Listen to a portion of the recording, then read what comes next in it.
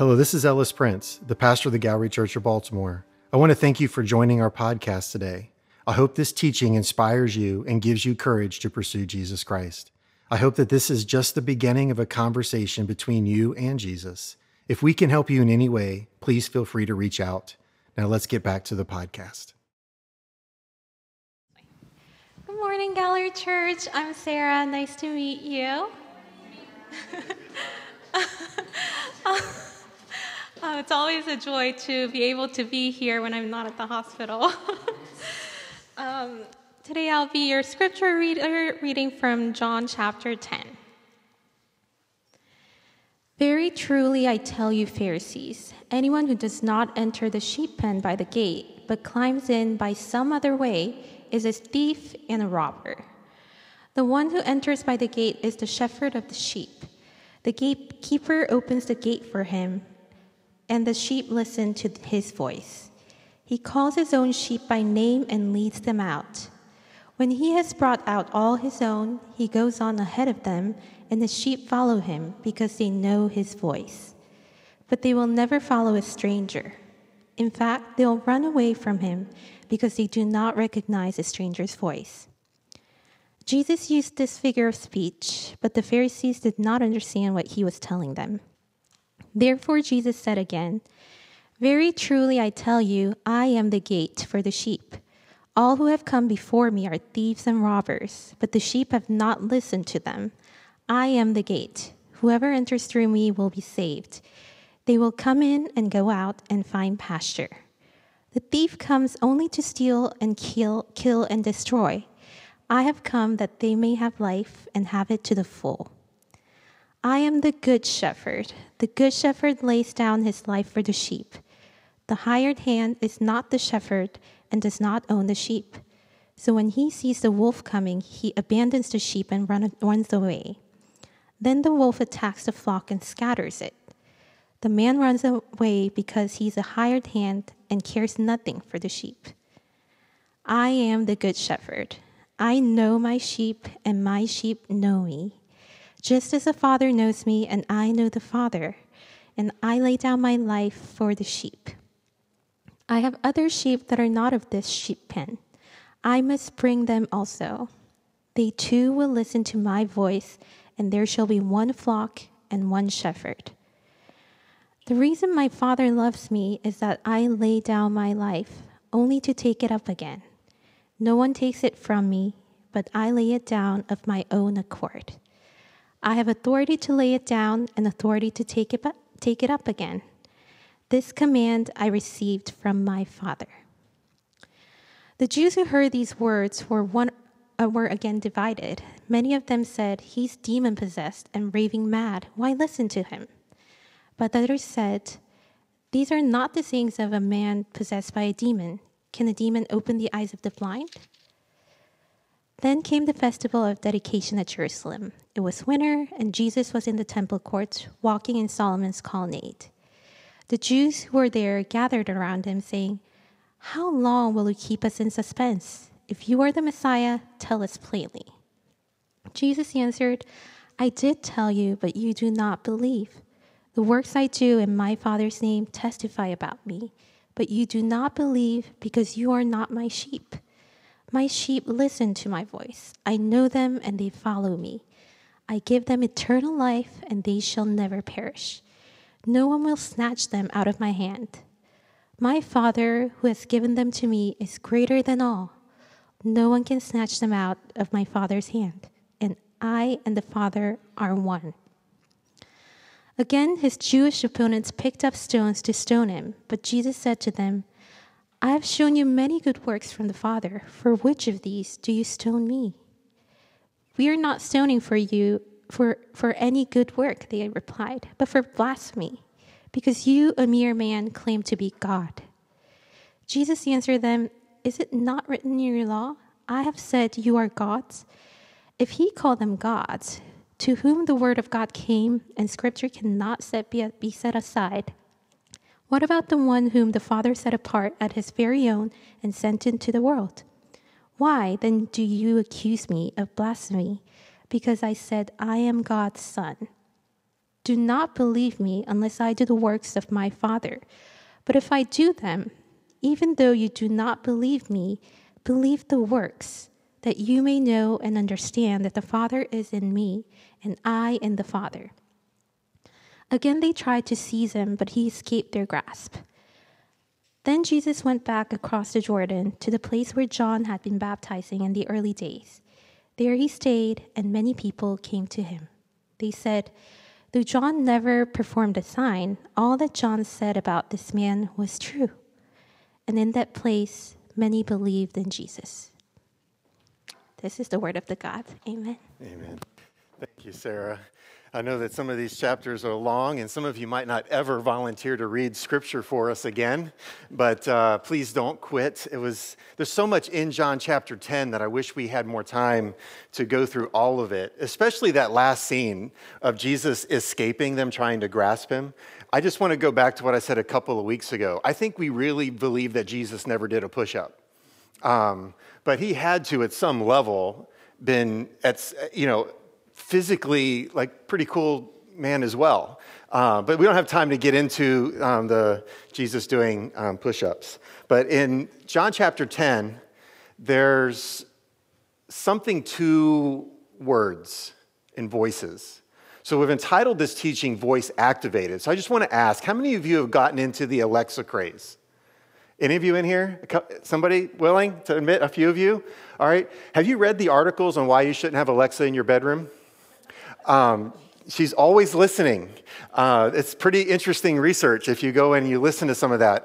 Now, I've gotten into Siri, all right? And I don't want her to respond right now, but it's nice every now and then to say, hey, send a text message, draft an email, put a date on my calendar, set an alarm for. Like, it's nice that there's somebody listening and responding to you without talking back, other than when they occasionally say, "I don't understand," or "Could you say that again? I didn't hear you," or they get it wrong, and you can feel like you can say to them what you wish you could say to other people.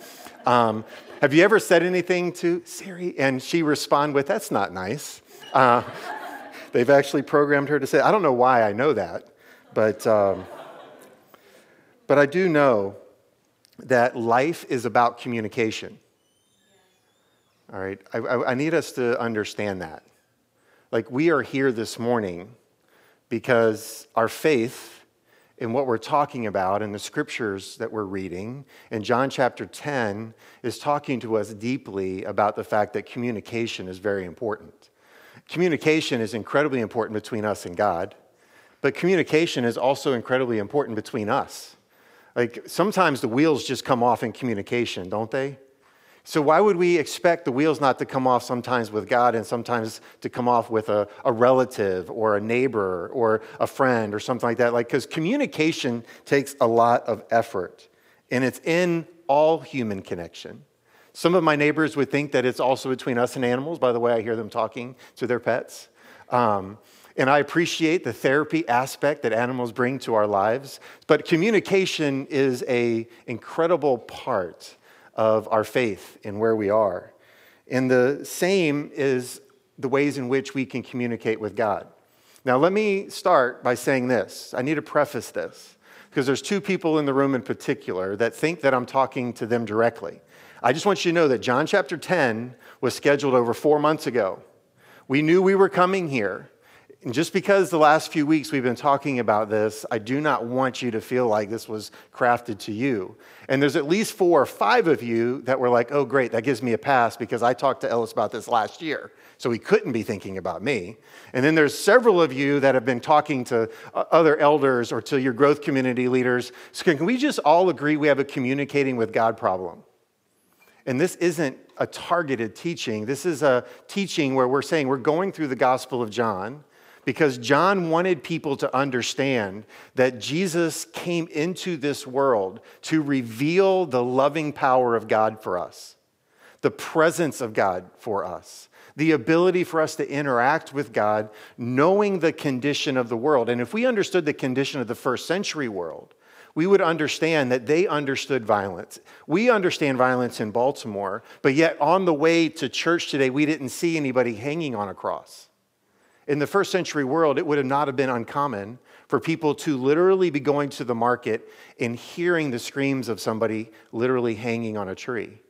That was first century culture.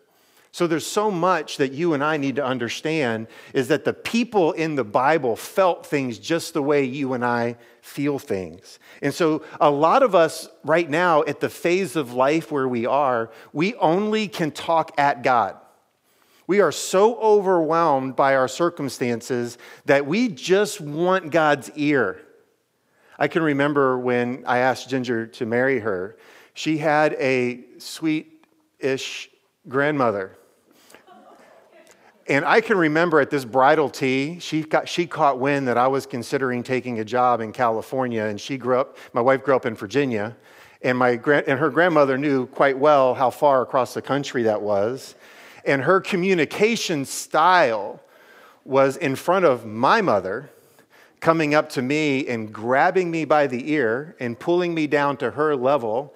And her words to me is, "You're not taking my granddaughter to California," and walked away. Lo and behold, she didn't know that my mom has smacked people before. My mom did not strike this granny, but she really wanted to, I think, in that moment. But this is the situation. If communication is how we communicate, have we not wanted to grab God by the ear sometimes and really give him some words? Like we spent a few weeks ago in Habakkuk, and Habakkuk was lamenting angrily, "God, aren't you seeing what's happening?" So communication can be us just literally talking at God. Some of us are actually in a place where we're trying to talk to God, almost like a friendship, like, we're buds, like a fist bump God. And today, football players are going to praise God because they scored a touchdown over another Christian player that was trying to keep them from scoring a touchdown. And God is closer to me than he is to you, even though we know God's team is the Ravens, right? And so it's right. And that's one of the things I love about the church. Like Andre's earlier giving the announcement about the Orioles, and half the audience cheers for other major league teams because of where we live in the city. People aren't just necessarily automatically Oriole fans, but that's a whole nother conversation. But some of us are in a phase where we're listening to God. You don't know what to say. You're just sitting there basically saying, "Okay, God, if you're real, talk to me." There's different voices that are coming. And some of us are actually enjoying the presence of God. You've never felt a more rich time in your life. And so the diversity of our prayer life is coming together right now, knowing that some of you need us to talk about one thing and others of you need us to talk about something else. But I want to talk about the fact that the beginning of John chapter 10 has everything to do with what Jesus is saying to us. So there is communication happening. And it's very important that we draw into this. But some of you have been like, "I just really want God to audibly talk to me." But have you ever been around somebody that came up to you so passionately, like, "I heard God speak to me"? Have any of you ever had a friend, somebody, a relative come up to you, like, "Man, I really heard God's voice." And you step back like, "Wait a minute, was it audible?" Because generally we give prescriptions to people that are hearing audible voices and nobody's present, right? But sometimes in the church, there are people. There's actually a story in the Old Testament in Exodus 19 and 20 where God calls Moses to him, says to Moses, "I am going to come to you in a dense cloud so that the people will hear me speak with you and will always put their trust in you." So here's a moment. Moses has gone up. He's disappeared. He's with God. God wants to talk to the nation of Israel. He's like, "I'm going to come down in a cloud, and I'm going to talk to you and them at the same time, ultimately so that I can just talk to you. And when you talk to them, they believe that you've been with me." Do you guys get the picture here? It wasn't where God wanted to make it an automatic pattern where he pulled the roof back on the 1840s building and spoke to all of us at one time. And so what God did was he told Moses, "Go and ask them if this is what they want." And Moses is like, "Okay, let me go down and ask them if this is what they want." And they said to Moses, "We will do everything the Lord has said." Like, could you see the enthusiasm? Like, they came out of Egypt. People were giving them gold and clothing and all this kind of stuff. We lose out on that aspect of the Exodus story where they're now getting weighed down by all this generosity from the Egyptians. They cross the Red Sea. They're in the wilderness for a few days. They're at Mount Sinai. They know Moses is up there. And next thing you know, Moses is coming down to talk to them. And God's like, hey, make sure they want to talk to me. And their response is, whatever you say, God, I'm all in. Now, let's fast forward. God comes down in the cloud. There was a distinct line around the mountain. They could come up to it, but they couldn't go too far. So they're all there, and Moses is making sure everybody's in line. Even the animals, like even the little chirping dog that somebody loved, was like, you can't go past that line, right? And so they're all in order. You can read it in Exodus chapter 20. And then this is what the Lord says. I'm the Lord your God who brought you out of Egypt. This is to everybody. Like, it's not Ellis Prince's voice. Like, what would God sound like coming from a thundering cloud? And he says, you shall have no other gods before me. You shall not make for yourself a graven image. You shall not misuse the name of the Lord your God. Remember the Sabbath day and keep it holy. Honor your father and mother. Now, I'm skipping some extra words, right, just for the sake of time. You shall not murder. You shall not commit adultery. You shall not steal. You shall not give false witness against your neighbor. You shall not covet your neighbor's house or covet his wife or his servants or, well, obviously it's an ox and a donkey, but that would be like his tractor and his car, right? Anything that belongs to your neighbor. You can't covet that. And then it says this, it says, when the people saw the thunder and the lightning and they heard the trumpet and they saw the mountain in smoke, they trembled with fear and they said at a distance, like, could you imagine, like, they're backing up, like that line that was the mystical line, like they're just backing up, and they're just backing up. And then they say, Moses, speak to us yourself. We will listen, but do not have God speak to us or we will die. Like, we want this idea that because we now have commercials where these like SeatGeek services, I believe, have a guy that's selling tickets and God's so proud, a hand comes down out of a cloud and you're like high five. And we have this casual relationship with God that if God actually spoke to us, our response would be, I feel like I'm going to die. Right? So the audible voice was so limited. Like, there's places in the New Testament, Jesus' baptism is one of them. Jesus at the top of the Mount Transfiguration is another, where a voice from heaven spoke and people heard. Paul, who was Saul at the time, was on a road. He heard Jesus' voice. But outside of many of those circumstances, there's very few places where people heard an audible voice. But when God did speak to people, and in front of the nation of Israel, he did it to say, listen to Moses. But when he spoke at Jesus' baptism, he said, this isn't my son in whom I'm well pleased. And then he says at the Mount Transfiguration in front of Peter, James, and John, this is my son whom I love, listen to him. So this voice of affirmation was coming to another individual that was speaking on God's behalf, because at the end of the day, guys, we all crave the audible God, like this outside of our body voice. But if we really got what we wanted, we would have that moment like the prophets in the Old Testament where they're like, I am so undone. Like, I just need a fire to consume me because I am so unclean in your presence. And so Jesus came to work all that out so that he could be the consuming fire to regenerate us into new life so that we could be in the presence of God someday. So the audible voice doesn't happen to many, but it has happened. And I'm not saying it might not happen for you, but I am saying that there is an internal voice of God that is very clear and very distinct. Yet we believe that there is a relationship with God that is formed in the midst of this type of communication. Now, many of us are trying to grow in our faith right now. And if we come to church for 45 minutes to an hour and a half to 2 hours, depending on your time of arrival, we are in a situation where we get a chance to say, now, let me hear. Let me hear. But we need to figure out a way of saying on Monday, I need to hear, Tuesday, I need to hear, Wednesday, I need to hear. We need to work through that. And it's not easy. So we need to hear from God, and we all have the ability to hear from God. But just because I say that doesn't mean it's easy. Only reason that I'm saying it is just because it's true. And just because something is true doesn't mean necessarily easy. It's like it's true that I should not eat Turkey Hill fudge ripple ice cream every day. I shouldn't. Does that not mean that I want to? And my daughter would say, didn't you this week? It's like, so like there's things that we want to that aren't easy, but we need to. And it's hard, but it's true. So in John chapter 10, verses 1 through 10, Jesus is speaking in another parable, a metaphor, these allegories, these word pictures and things like that. And the Bible says on many occasions Jesus did it because he wanted people to understand. And then there's other places in the Gospels where it says he did it because he wanted to make it difficult for people to understand. And sometimes he did it just because he surely didn't want them to understand. So it's a tension between who's Jesus giving the parable to. There's even a moment where the disciples say to Jesus, I didn't understand it, and he explains it to them. And other times where they ask questions and then he just moves on to another topic altogether.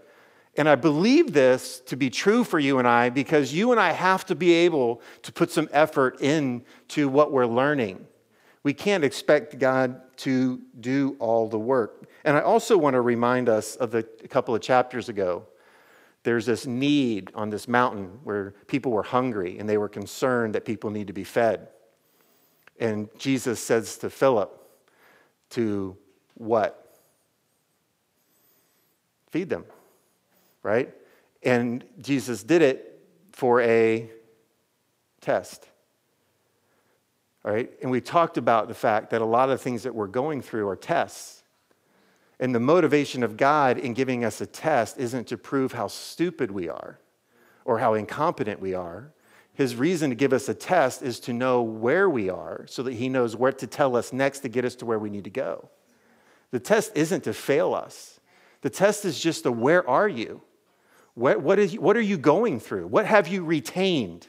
You've read, you've listened, you've been to church, you've done all these things. A test comes. Now, what is now to be revealed in your story? So Jesus uses here a metaphor about sheep and shepherds. And we live in the United States of America. We have to agree we know nothing about being a sheep or a shepherd. We might think we know, and some of you have been on like petting farms, or some of you did grow up in more rural parts of the country, but being a sheep and a shepherd is not a common aspect of our life. But it would have been a very common aspect in the first century world. Jesus was using a metaphor for them about sheep, shepherds, gates, sheep pens, going out in front. There's so many little statements in this that have so much meaning that we could probably spend another 5 or 6 weeks just on this one chapter to understand all the nuances of what's happening here. But I want to focus on communication because I believe Jesus in this parable, coming out of where we were last week in John 9, is wanting them to understand a very common teaching technique, sheep and shepherds, to reveal a very uncommon truth to his listeners. And so with that being said, John chapter 9, last week, the blind man was being healed through a series of spit and mud on a journey himself to a pool with nobody asked to guide him. After he washes, he reveals he's healed. He has an incredible interaction with family and friends through the Pharisees and the religious leaders. And then we find ourselves last week in verse 26, 27, and 28, where it says, they said to him, what did he do to you? How did he open your eyes? And he answered, I have told you already. You did not listen to me. Why do you want to hear it again? Do you want to become his disciples too? Then they hurled insults at him, these religious leaders. You are this fellow's disciple. We are the disciples of Moses. You know that God spoke to Moses, but as far as this fellow, we don't know where he comes from. So John 10 is a response to Jesus' interaction in John chapter 9 as a continuation of the story. Even though it's a chapter break, it's not like it's days later. This is a continued conversation. But here's the thing, in this passage, they're contrasting a couple of things. One is there's a shepherd wanting to protect sheep, and then there are thieves or strangers that are wanting to destroy the sheep. So we're going through this first part of John 10, and there's two different things competing in this particular passage. But they are both working at the same time on the same people. Can I tell you guys, this is so important for you and I right now to grasp in our faith in Baltimore in 2023 on September 10th, is that you have a voice of God and you have thieving voices, and you are the target of both. That's our day today. That'll be our day tomorrow. That'll be our day Tuesday and Wednesday and Thursday. And so Jesus is speaking to that. So in John 10, verse 2, he starts out by saying, the one who enters by the gate is the shepherd of the sheep. So the gatekeeper opens the gate for him, and the sheep listen to his voice, and he calls his own sheep by name and leads them out. And when he has brought all of his own, he goes on ahead of them, and his sheep follow him because they know his voice. Humans are designed to hear God's voice. Can I just tell you that? There's not a human on the planet that is not designed to hear God's voice. This isn't a parable about how sheeping and shepherding work. I don't want us to get distracted by the ways that this, like even several millennia later, I'm referred to as a pastor and you're referred to as sheep. Thank you. Somebody was brave enough to say, like, this is the illustration that there's shepherds and sheep and all this. And so I don't want us to get distracted by the fact that we are trying to understand the truth and the characters and the metaphors. The truth that I want us to focus on today is that Jesus is speaking to us. And we have the capacity to heal. And there are thieves and robbers that are also speaking to us, and they have the capacity to still kill and destroy. All right? And the problem is they're doing it all at the same time. All right, now we're tracking. So you and I are designed to hear from God. Everyone is designed to hear from God. But we must see that this coming out of the discourse of the blind man is that a lot of people are having a hard time seeing Jesus. A lot of people are having a hard time hearing his words. And Jesus is wanting them to understand more fully who he is and what he's doing. So much of the world, which Jesus talked about, or John used the illustration a couple of chapters ago about the world was rejecting Jesus. Can I just tell you the world is rejecting Jesus today? And it's not just this. It hit me the other night. Did any of you, by chance, take time to enjoy the light show over Baltimore Friday night? Any of you know what I'm talking about? All right, there's a couple of you. There was a spectacular light show. Thunder, lightning, clouds lighting up. I mean, I probably lost count after 100 lightning bolts. Like, it was unbelievable. But it hit me on the roof that that's not the way God created the world. Because every lightning bolt was doing damage somewhere. It was beautiful to me. So I'm sitting back thinking, wow, look at this. This is amazing. But you go back to the Genesis story, the earth was supposed to be watered and cared for by waters that were coming up from under the ground. So the storms in this world that we sit back and we watch like, oh man, I can't, like I'm videoing over here and there's a lightning bolt and then I'm too late for that and there's another one. And like I'm chasing my roof deck trying to capture lightning bolts, just hoping that I get something Instagram worthy. And I spend 15 minutes missing them all and realizing that my camera can't even do them justice. But yet at the same time, I am videotaping what's broken in the world. We had a gift a number of years ago. We had a chance to go to a condo that a member of our church owned in North Myrtle Beach. And it was on the 14th floor of a building. Have you ever seen a thunderstorm in the summer from the 14th floor of a structure? Like you are at like the bottom of the cloud. So everything is going down away from you. Spectacular, but not the way God designed it. So much of the things that are broken and happening in the world, we can look at with beauty, and if we're not careful, the thieving voices can say, oh, do you see a little beauty in that? Let me pull you. This isn't the way God wanted it to be, but you know what? Hey, do you see the beauty in this? And so much of our life is trying to determine, is this the way God wanted it? That's why John started out with John chapter 1, verse 1. In the beginning was the Word, and the Word was with God, and the Word was God. He was basing Jesus in the creation narrative because he wanted to show how Jesus was wanting to restore it all back to Genesis 1 and 2 before sin took over and started destroying us on so many different levels. And so with this internal voice of God, God has come in Jesus Christ to dwell amongst us. And he's come to be a voice that continues to guide us on the path. God wants to speak to us. He wants to be personal. We're in a room today, and I hope there's some collective listening, but I also hope that you sitting there today can just say, God is meeting me in this moment and he's talking to me. It's like, how can he be sitting next to my wife and sitting next to you at the same time, but somehow he has a way of just talking to us individually. He calls us out by name and leads us out. Can I tell you something? Honestly, I am tired of being led out. Could God just teleport me somewhere? Can I just tell you, sometimes him leading you out of a situation is you have to still walk through a tough situation to get out of it. The Under Armour motto, like, could they please take it off the billboards? The only way is through. No, there's teleportation. Watch Star Trek, right? Like, can we not in some way get to the point where we don't have to walk through our struggles? But yet Jesus is calling us out in them and saying, let me walk ahead of you. And there's comfort in knowing that we can bury our face in his back and he can get us out of very dark and difficult times in our life. But we need to know the voice. Sometimes people ask me all the time, what's the measure of Christian maturity? I think today, if I was to give an answer on that based upon this text, I would just say the measure of Christian maturity is our comfortable discerning Jesus' voice in our life. A lot of times we put other metrics on Christian maturity, like how much you serve or how much you give or many verses you've memorized and things like that.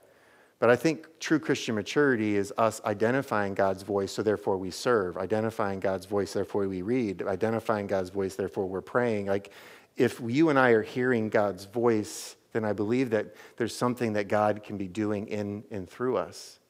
But let me remind all of us, God has to lead us through it. We're not teleported out of it. So you still feel the pain in this world. We still feel the struggle. We still feel the hurdles that we have to overcome. But yet we can know his voice. When we moved here to Baltimore back in 2008, my kids were much smaller than they are today in the room. And one of the things we wanted to do was to keep them safe while we were here. And so my wife is a phenomenal teacher. Just go back on our YouTube channel, look at how many extra views she gets over me when she teaches here on a Sunday. But she was great with our kids too.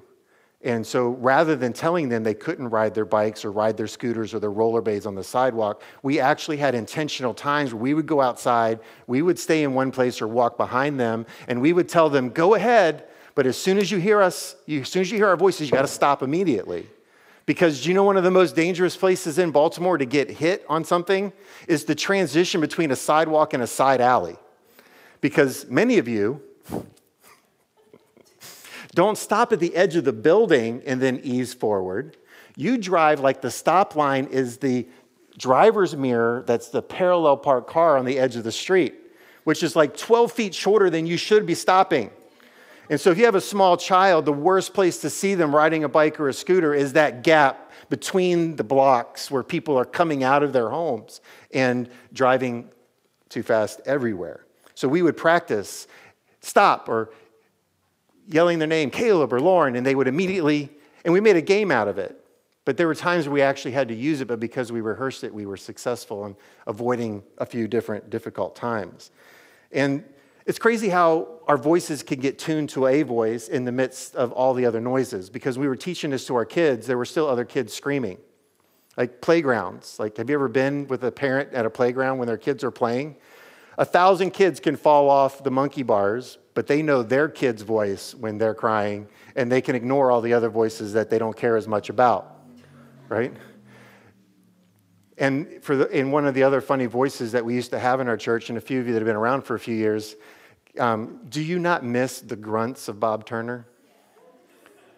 I mean, Bob retired, went to Florida like everybody else does, or south from here, to be closer to family and enjoy life. But I miss him sitting approximately where Lauren is, and every time he heard a baby cry, he'd go, he's like, don't they be in gallery kids? It's like, I just miss, we all knew Bob's voice. We all knew Bob's noises.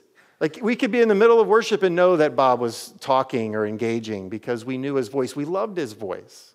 We miss his voice. And we're designed to know voices. We're designed to know voices when there are other voices that are competing for our ears. And you and I, have we learned to distinguish Jesus' voice out of all the other voices? Verse 5 says, but they will never follow a stranger. In fact, they will run away from him because they do not recognize a stranger's voice. Isn't it crazy how your brain is inside of your body, but yet you don't control it?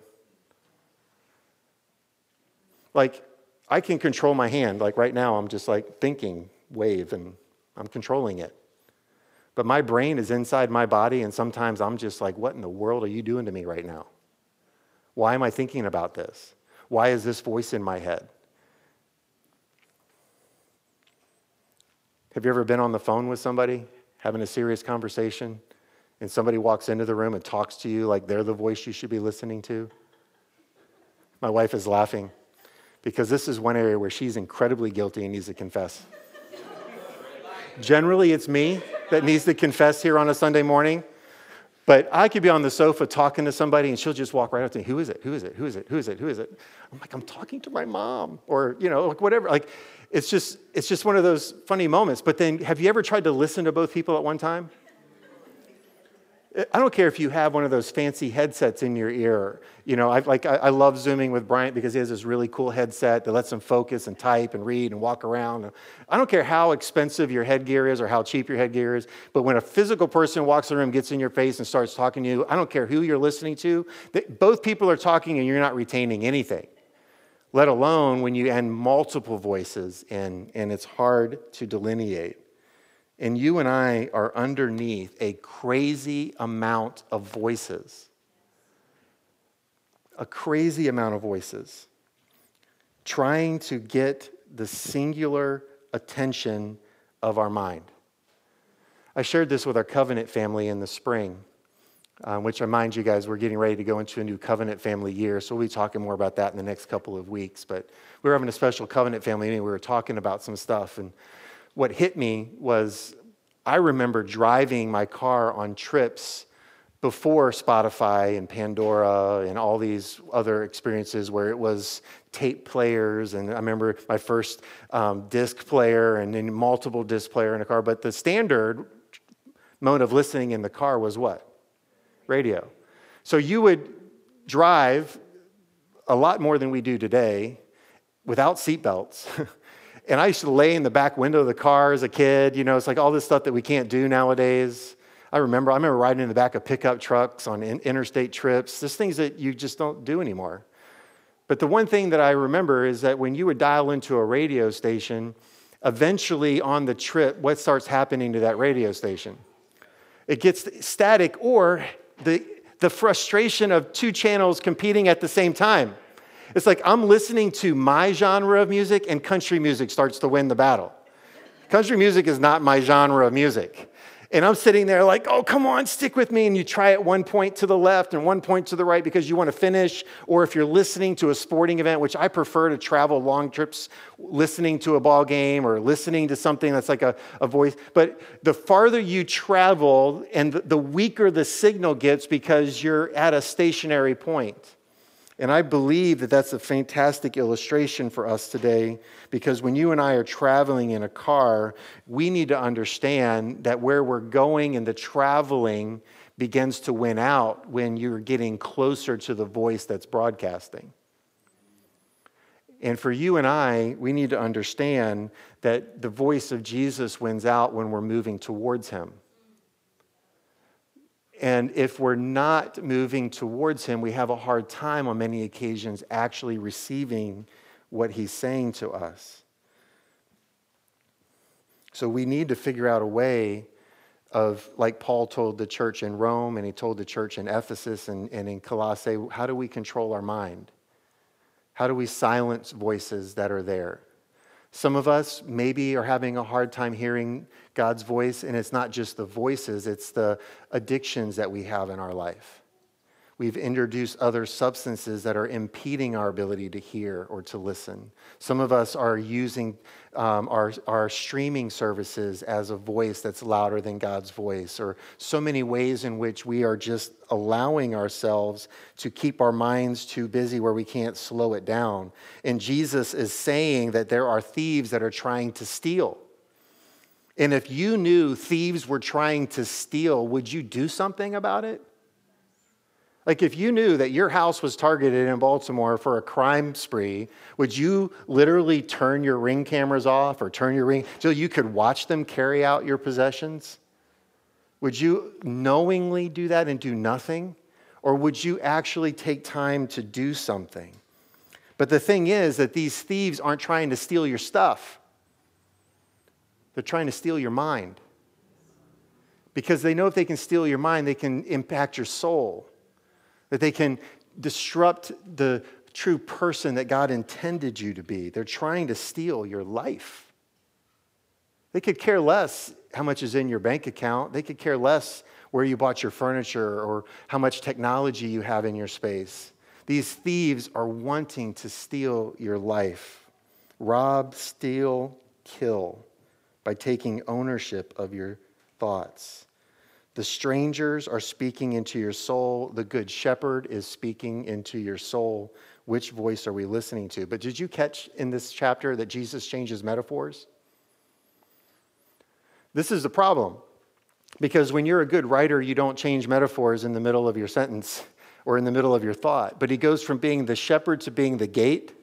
But in the opening, he's like, I'm the shepherd, and then the gatekeeper opens the gate for me and the sheep. And then he goes on and says, okay, you don't understand, so let me change it up. Now I'm the gate. But here's the thing that's consistent throughout the entire metaphor. We're the sheep. That doesn't change. But this idea that Jesus is now the gate is saying to us, listen to this, chapter 10, verse 7, therefore Jesus said, very truly, I tell you, I am the gate for the sheep. All who have come before me are thieves and robbers, but the sheep have not listened to them, and I am the gate, and whoever enters through me will be saved. They will come in and go out and find pasture.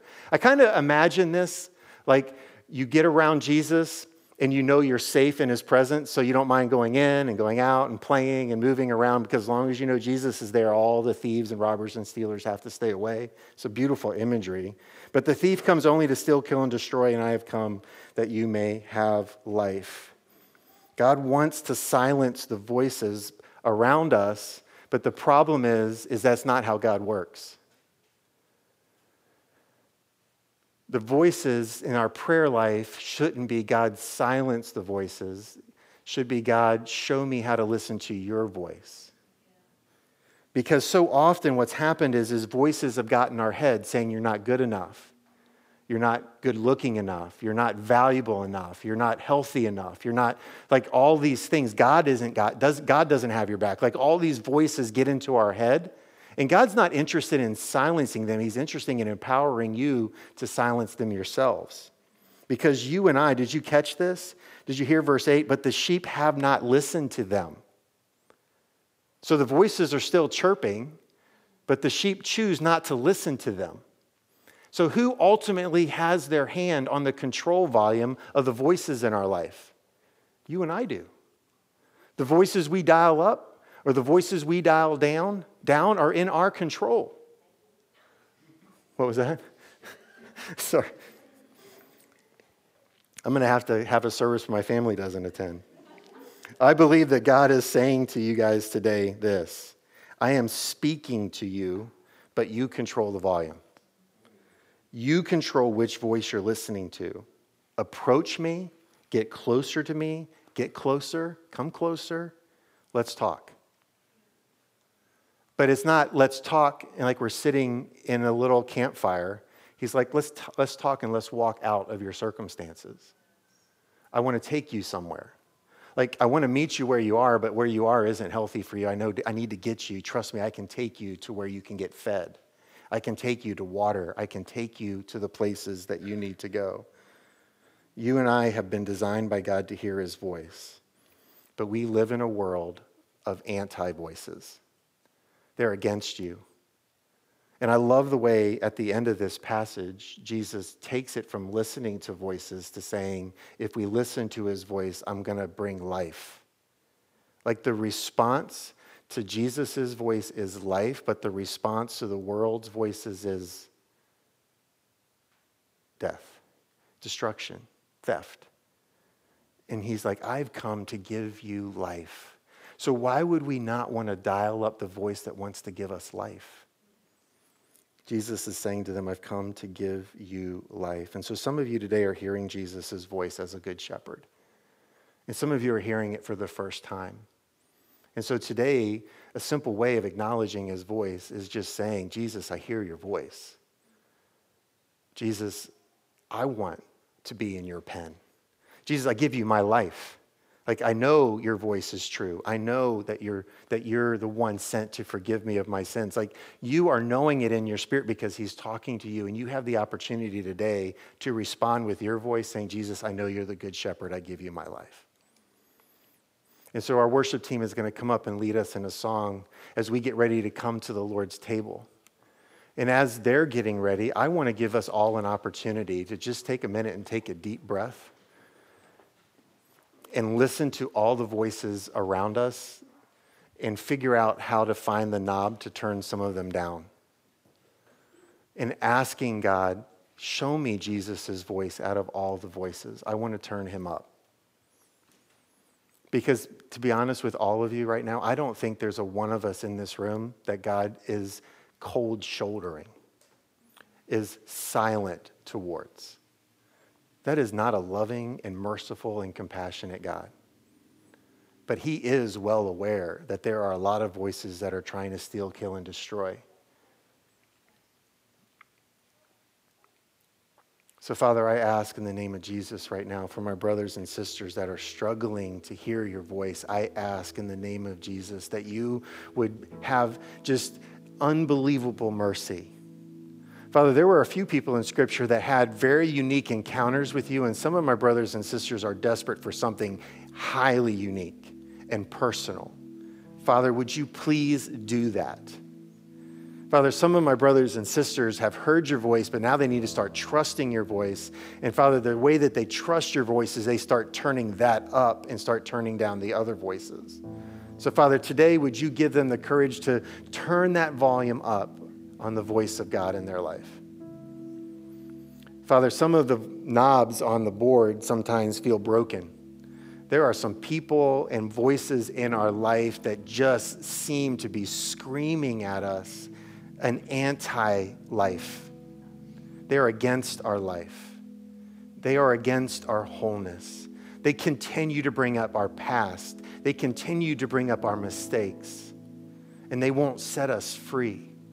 Father, I pray today that your power through the Son's sacrifice for us, his body being broken, his blood being poured out, would be a healing balm for so many who are trying to get these negative voices, these stealing voices, these killing voices, these destructive voices out of their mind.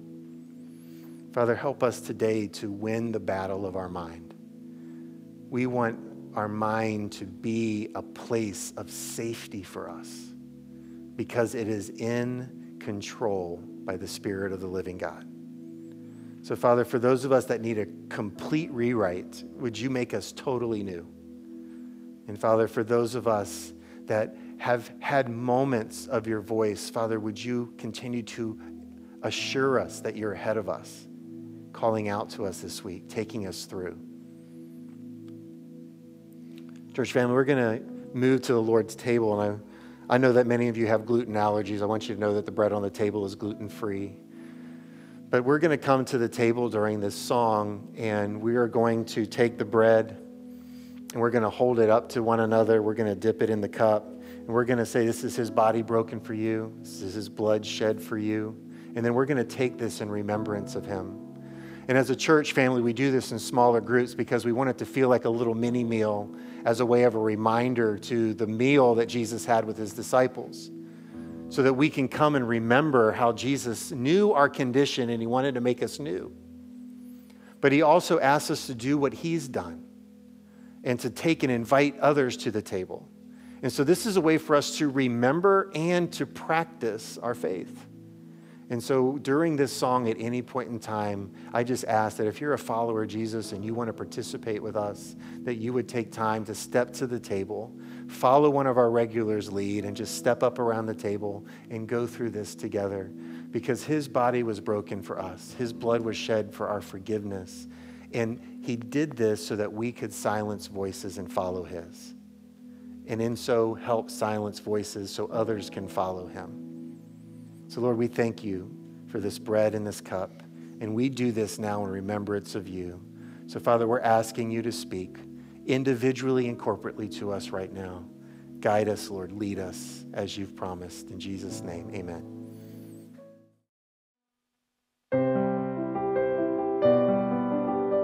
Thank you so much for joining us on the Gallery Church podcast. I want you to take the message you just received and allow it to go deeply into your mind and heart. Let Jesus, through the Holy Spirit, do the deep work that only he can do.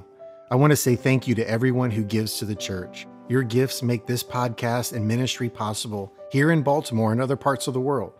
You can be a part of our work by going to gallerychurchbaltimore.com/give or by downloading the church app from the App Store. You can also subscribe and share these podcasts with your friends and family. Thank you again for listening or watching, and may God's grace and peace be with you.